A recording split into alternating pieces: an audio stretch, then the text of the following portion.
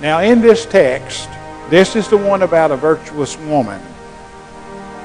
And I think I've preached from this twice at Emmanuel, once about 5 years ago and once 16 years ago, and maybe once 20 years ago. I don't know.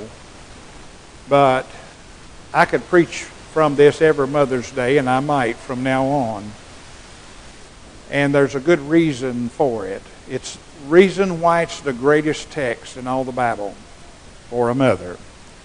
And may the Lord bless His Word this morning as we read it together. And I'm not going to read the whole passage. It starts in verse 10 and goes through the end of the chapter. One of the men asked me, and I'm so thankful. I come in here last Sunday after telling Sue all week, no, I don't need to call nobody. I'll be all right. Sunday's coming. I'll be all right. And I told everybody the man of faith that I am, I was trusting the Lord. And I did trust the Lord, and He did take care of it. But I wasn't able to stand, wasn't hardly able to walk. And on Saturday night, Brother Moore said, I want to help you, preacher. I'm ready to roll in the morning. And Brother Jimmy on Sunday night. And I was asked, you think you can stand and preach next Sunday?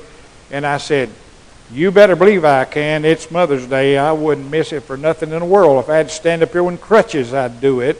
Or borrow Shirley's walker. I done told her this morning that I could have sure used it this past week.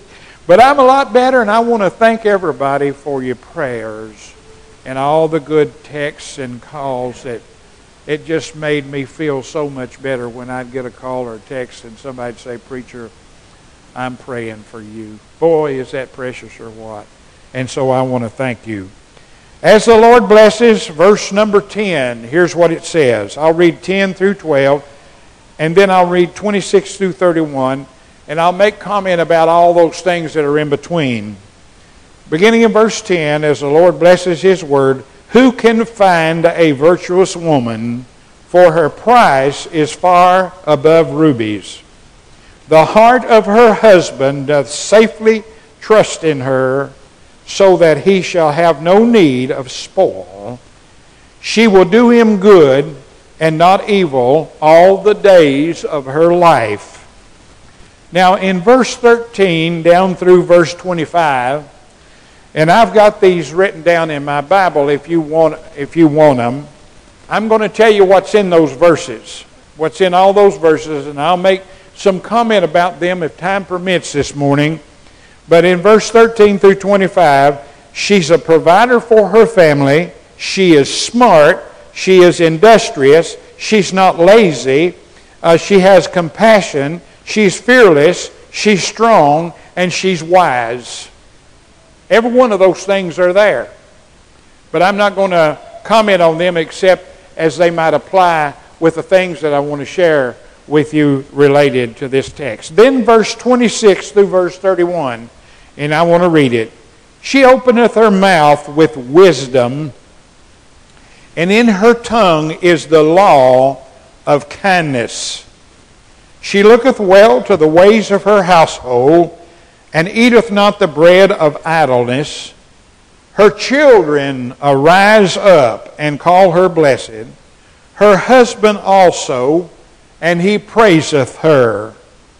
Many daughters have done virtuously, but thou excellest them all. Favor is deceitful, and beauty is vain, but the woman that feareth the Lord, she shall be praised. Give her the fruit of her hands, and let her own works praise her in the gates.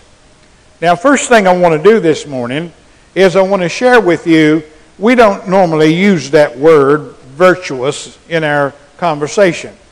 I don't know that I've used it reading Bible verses or preaching, but to use it in everyday language, I just don't use it. And so I'm assuming that everybody is like myself. You're not really sure what that word means. I want to share that with you right quickly. The word, a simple dictionary definition, and sometimes the simple ones are the best, because they're easiest to remember. So I want to give you this. The simplest dictionary definition means that it is having moral qualities and behavior. Moral qualities and behavior. In other words, it is a word that says character. Character. So that's what that means. In the Old Testament, it's used 3 times. It's used, of course, in our text. It's used in Ruth chapter 3 and verse 11 because it says that Ruth was a virtuous woman. And then it's also in the 12th chapter of this book. You can turn back there if you want to in chapter 12 because I thought this was kind of, sometimes, you know, the book of Proverbs can be funny. I mean, when you think about it, when you read, I love the book of Proverbs, but in chapter 12 and verse number 4, here's what it says. A virtuous woman is a crown to her husband, but she that maketh a shame is rottenness in his bones. That's a pretty good definition, amen? And so I like that verse of Scripture. In the New Testament, it is, of course, mentioned in the book of 2 Peter twice in verse 3 through 5. But then I'm going to read this one in Philippians and chapter number 4. You can turn there if you like. Philippians chapter number 4. And it's an interesting passage that's found there related to that and teaches us a lot. Philippians in the 4th chapter. And let me read in your hearing verse number 8. Verse 8. Listen to what it says. Very long verse, but it teaches us something. He says here, Paul does, finally, brethren, whatsoever things are true, whatsoever things are honest, whatsoever things are just, whatsoever things are pure, whatsoever things are lovely, whatsoever things are of good report, if there be any virtue, and if there be any praise, think on these things. I'm going to give you some medicine for depression. I tell these boys every once in a while when they walk up and they stick their hand out and they got a big smile on their face, and they're going to show the preacher how strong they've become since I shook their hand the last time. And I tell them, you know what, I told 2 of them this morning. I said, you know, I was in a good mood. Had a good attitude. I was all lifted up and exalted and felt good. And along you come, and now I'm going to be depressed for the rest of the day after shaking your hand. And they thought that was funny, of course. But here, I'm going to give you some medicine this morning. Did you ever think you'd get some medicine from the pulpit? Well, you ought to think that, because if a preacher's doing the right thing, there's medicine. There's good medicine comes from the pulpit. Amen? Good medicine. Well, here's the good medicine. This is medicine against depression, down moods, or whatever you want to call it. It's actually spelled out in the Bible. Finally, brethren, whatsoever things are true, whatsoever things are honest, whatsoever things are just, whatsoever things are pure, whatsoever things are lovely, whatsoever things are of good report, if there be any virtue, if you want any virtue, it comes from these things. It says, if there be any praise, think on these things. And I say that all the time. We sing that song, Count Your Many Blessings, name them o'er and o'er. You have a hard time being in a bad mood if your mind is fastened on the good things God's blessing you with. I believe that. I know it's true in my own life. And sometimes, I want to warn you about this, sometimes it can be a sin, a pure sin, to be in a bad mood. It can be. If it's caused by something that you should not be allowing it to happen. And I tell people this all the time, preaching from the pulpit, there's no room for true faith and fear to exist together for very long. It may exist a little while. If I walked up on the rattlesnake and I heard that rattle in the bushes, there would be fear come on me, and then I'd move, and then the fear goes away. You see? And so there's no place for that. So there's good medicine in that, and it talks about the virtue. So that's what that means. It means to have moral qualities and behavior. Morals. I want to tell you something. We need that in America today. Moral qualities and behavior. We really need that in our land. Now I want to give you right quickly 3 reasons. This thought come to my mind. 3 reasons why this is the greatest text for Mother's Day. the greatest text in all the Bible for Mother's Day. And I'm going to tell you why. It's good reason. Number one, this is God's description. This comes from the Word of God. This was inspired Word. This is like God speaking audibly to us and saying, this is what a godly mother is like. He put it in there. We all have different ideas about what a good mother is. And we ought to have good ideas. And I know that sometimes a mother may fall short. And we all fall short. We really do. We fail in carrying out the things the Bible teaches. And so, moms, I want you to know, you may fall short. But I got good news for you. You've got a good standard in here where you can judge yourself and judge your works for. And so, this is coming from God. And if I ask everyone in this building this morning, I want you to take a pencil and pad and write down the description of a good mother. And you could do it. All of us could do it. But this is different from my idea of a good mother. This comes from Almighty God. This is what He says. This is what He says. And so that's what makes it a special passage of Scripture. Makes it the greatest Mother's Day text.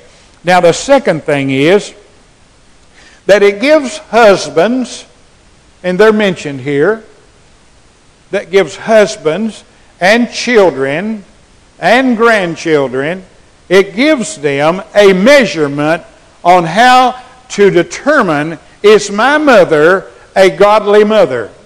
Now that's a good question to have. And you know what? You may say, well, I don't think my mother's a godly mother or was a godly mother, but I loved her and I appreciated her and she loved me and took care of me and all that. There's good qualities that are there. There's always good qualities that are there. And so we have a measurement. We have a gauge whereby we can honor them as being a biblical and godly mother. We have ways to do it. You can sit down and read the text that we have before us. Now, I've lost all of my, as far as blood kin mothers, I've lost my grandmother. I had two grandmothers, of course, and one of them died about 2 years before I was born. So I never knew her. I never knew that mother. And my mom was 15 when she died, and she was 16 when I was born. My mom wasn't very much older than me when we kind of grew up together, you know. There was a blessing in that. But I've lost my grandmother. I've lost my mother. I don't have them anymore. I want to tell you this morning, if your mother's still with you, you need to honor her today. You need to honor her every day of the year. Because, listen, I can tell you that there'll come a time maybe when you don't have her anymore. There'll come a time when you'll do like I do. I wish I had her back just for about an hour. I'd love to talk to her just for about an hour. My mother's been gone 1 year older than Elena. When Elena was born, she had died 1 year previously. I remember so well. She didn't have any great-grandchildren, and Shonda was trying to get pregnant, and she kept saying to me, I hope I can, she had cancer then, I hope I live long enough to meet my little grandchild. And she'd say it over and over and over, and Elena, one day you'll meet her, and she'll be able to see her great-grandchild.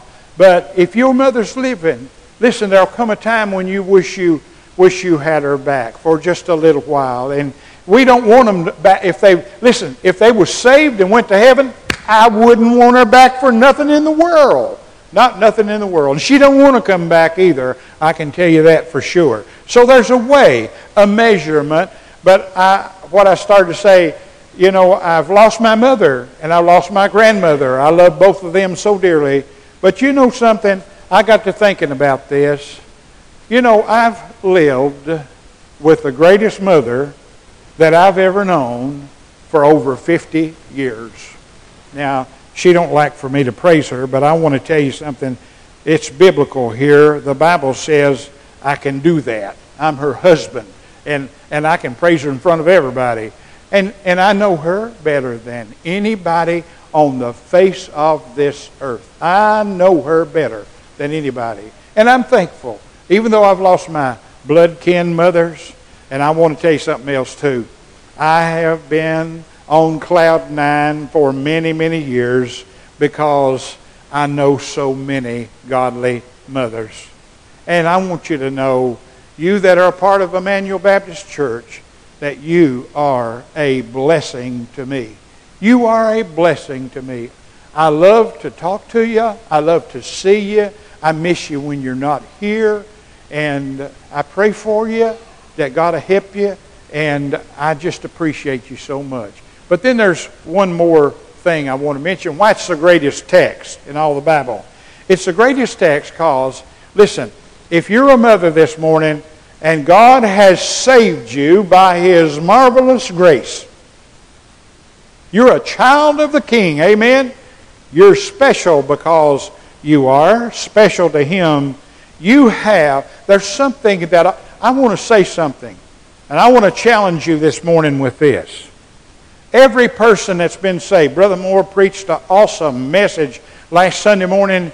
You must be born again. You know that means something, don't it, Brother Moore?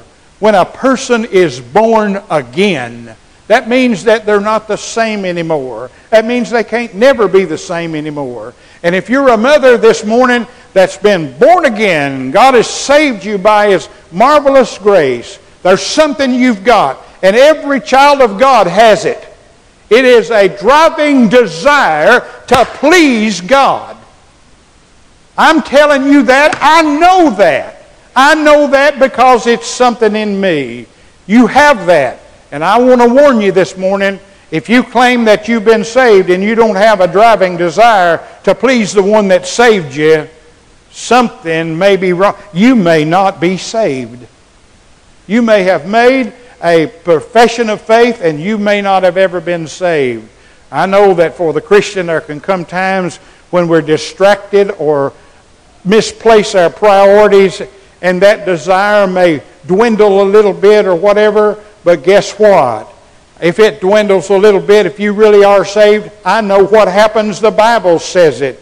The Lord will bring you back. The Lord will bring you back. I was thinking about this the other day. You know, in preaching the gospel, if you're true and you preach the whole counsel, not only are you preaching the wonderful blessings that God gives, but I want you to listen to this. Every once in a while, there's warnings in the Scripture. And they are straightforward. I heard a sermon this past week that just really put chills up my spine about that. There's warnings that are in Scripture. You know, guess what? People don't like warnings, do they? They don't like them. Preacher, if you're going to preach like that and going to warn me, I'm better than that. I don't want to listen to that kind of thing. And if the preacher preaches warnings that come from the Word of God, he creates an atmosphere where everybody knows what those warnings are. And so that's a part of it. That's a part of it. And so this is the opportunity for godly mothers to pore over this text and learn how to be a godly mother. And if you fell short somewhere, guess what you can do? You can say, Lord, I repent. Forgive me and give me grace to correct this or that. If we ever get the attitude that I don't ever need to correct anything, we're in trouble. The Bible says that we need to take heed if we think we stand, because we'll fall. That's exactly what will happen. We can be lifted up in our pride when God blesses the humble. God don't bless pride. Please understand that. God does not bless pride. And when we go through life and we just keep elevating and getting better and all this stuff, and then the next thing we know, we're proud, and pride goeth before a fall. That's one of the warnings in the Bible. So let me tell you something, Christian. Don't let that creep in. Don't you dare. I've known so many over the years that got to feeling they was better than anybody else. I'm the king of society. I'm the queen of society. I've seen them fall. I've seen it happen. I've witnessed it over and over. There's been many a time that I've said to my wife, I've got such a burden for so-and-so. I'm praying for them because it brings fear in my heart what can happen if they don't straighten that up, if they don't correct that along the way. So it gives the mother an opportunity to find, I want to tell you something, mothers. You want to know how to be the best mother in all the world? This is it. God said it. God said it. This is God's opinion about what a mother should be. Now I want to mention this. I think these are some important things. First of all is her rarity. I wish it weren't so, but it is. You know what the very first words of our text said? Who can find a virtuous woman? Who can find a virtuous woman? Well, I want to tell you all something. In the world, there are not many. But I want everybody here, and I want everybody that may be participating in the worship service by way of social media, all over the world. I know some of you can't do this because you live so far away, but if you live anywhere reasonably close, if you want to rub shoulders with virtuous mothers and virtuous women, come to Emmanuel Church. I'm telling you, I mean that from the bottom of my heart. It'll be a great blessing to you. They are rare in the world. They're rare. Who can find a virtuous woman? And you know, a lot of times I have the opportunity to talk to young people who get to thinking about their future and finding a mate that would make them happy and be fulfilled and all kinds of things like that. And I get the opportunity to talk to them and everything. Sue and I was watching Family Feud the other night. Have you ever watched that program? Well, here was one of the questions that came up. They interviewed so many people, and where's the best place to find a good wife? I said, number one is going to be church. And guess what? Number one was church. Number one. Not a bar, but church. That's how you find them. That's how you find them. Amen? And so, if you're out there and you would like to interact with virtuous women, and men too, I invite you to Emmanuel Baptist Church. Because around here, we encourage it. The preacher preaches it. And he actually tells you every once in a while, if you don't straighten up, if a right and don't get you, the left one will. Praise the Lord. Praise the Lord. But virtuous women, they're not rare here, but they are rare in the world. So her rarity is found in our text. Also, her value, and I like this part. Her value is found in verse 10, of course, also. Who can find a virtuous woman? For her price is far above rubies. Now, you don't hear much said about rubies today. I want you to know the reason the Bible used that term was because that was something rare. It was something used in trade and commerce and industry. When you read this text, you'll find this woman was an industrious woman. So there was ways, this woman here in Proverbs, she didn't have any dollar bills in her pocketbook. Her husband didn't either, unless they had got a good idea for printing money and made one or whatever. But see, that wasn't the way of commerce back then in that time. You say, well, what was it? It was rare metals and stones. It was gold. It was silver. It was rubies. And I don't even know if they had discovered diamonds here in the book of Proverbs in this day. I don't know that. Maybe some of you can help me and tell me, yes, they did. They did use that. But something of value was what this means, something of value. Let me give you a couple of things that are said in the book of Proverbs about the rubies. If you'll turn to chapter 3, chapter number 3, and verse 13 through verse 15. Notice what it says here. It says, "Happy is the man that findeth wisdom." Now, here's something that you probably already know. Wisdom is personified in the book of Proverbs, and wisdom is a woman. It's there. Wisdom is a woman.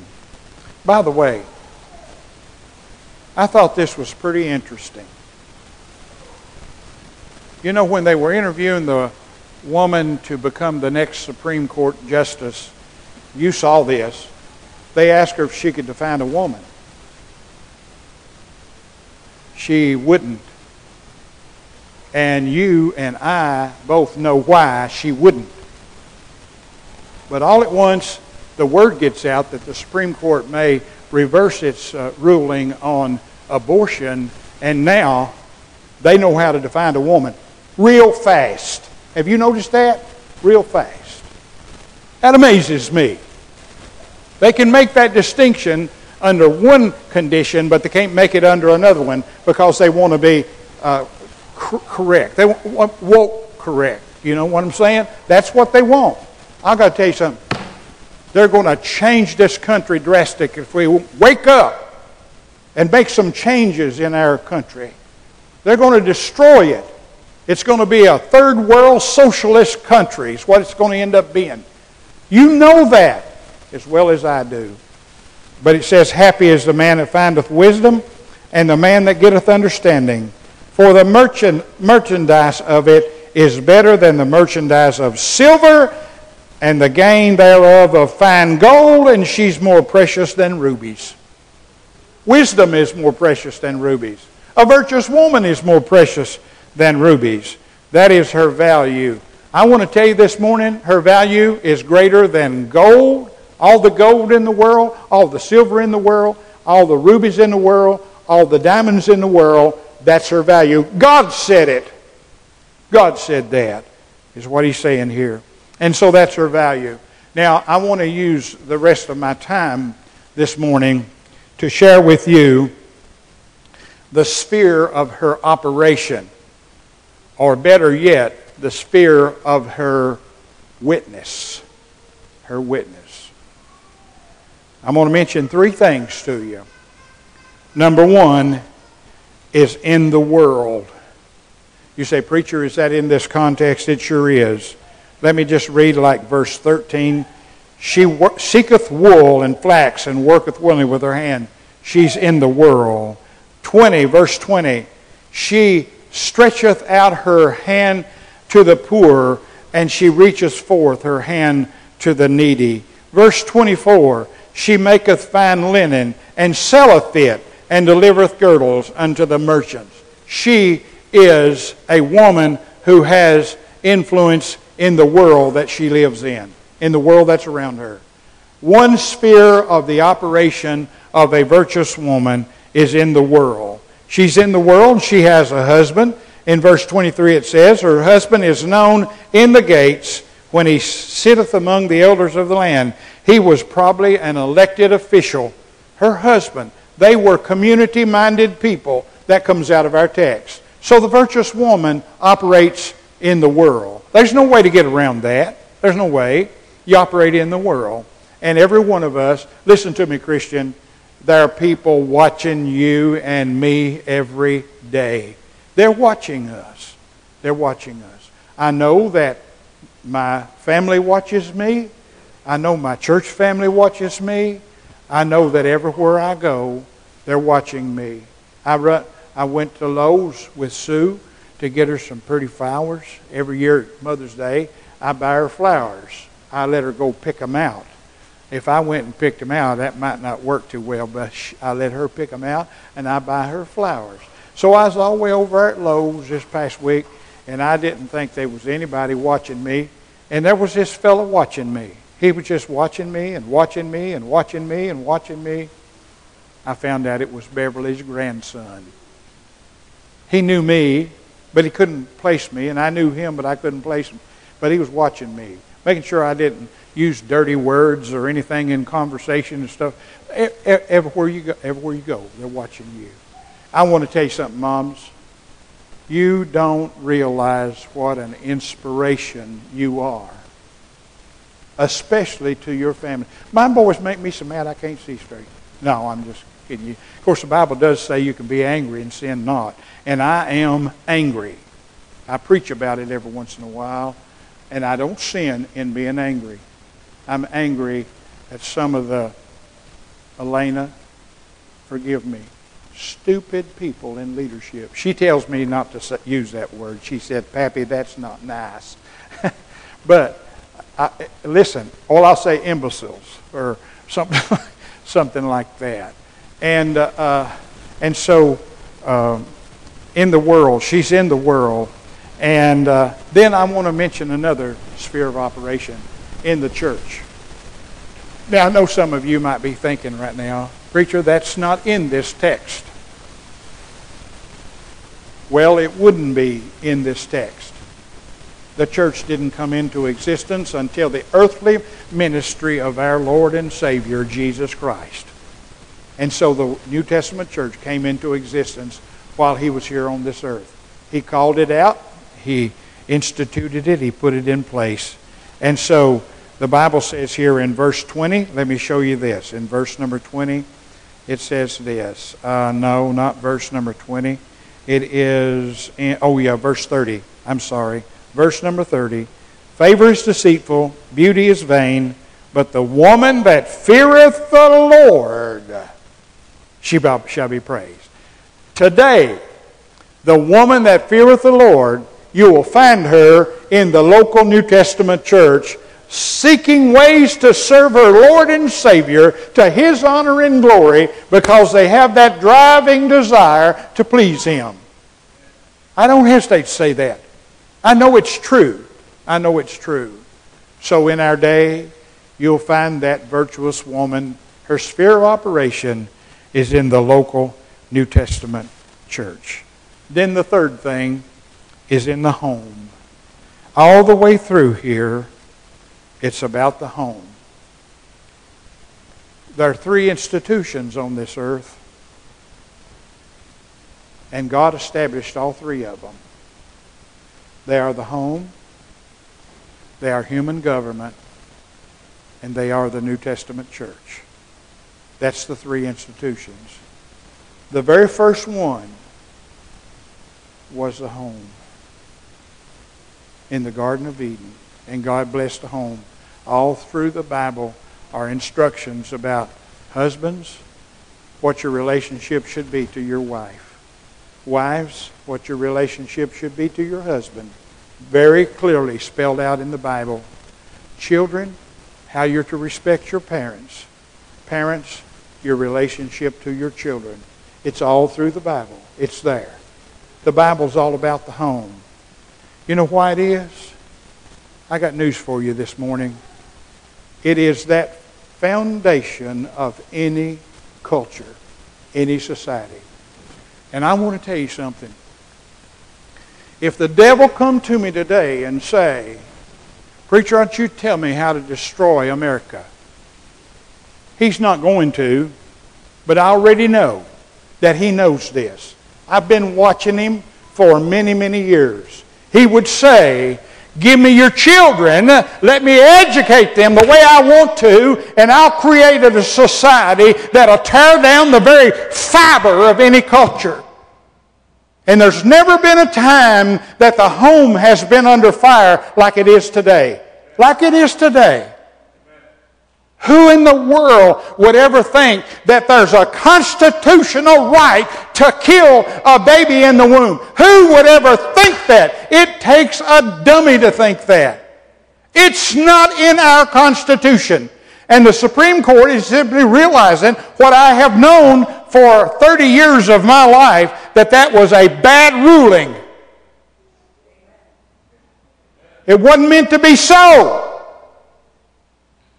You say, what is an abortion? It stops a beating heart. That's all you need to know. It stops a beating heart. And whoever heard of gay marriage? And you know what? If the Supreme Court wises up, that'll be the next thing they strike. There's not a constitutional right for two men to marry. They certainly is not a biblical right for that, or two women to marry. I was in a place a bit. Now, I'm just going to say what I think. I always do. And if you don't like it, just don't get mad at me. Just say, thank you, Lord. The preacher says what's on his mind. I was in a place of business this past week walking down an aisle, and there was two noisy people behind me. They were really cutting up. And I turned around, and when I turned around, he kissed him in the mouth.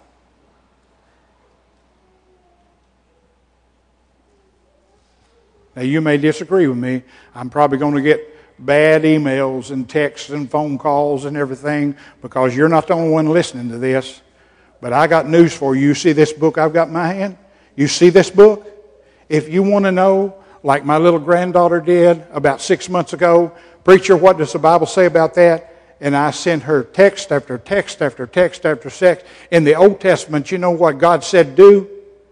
Stone them. I'm not saying we do that. That was in the Old Testament. That was during the time of the law. That's when God's rule was real.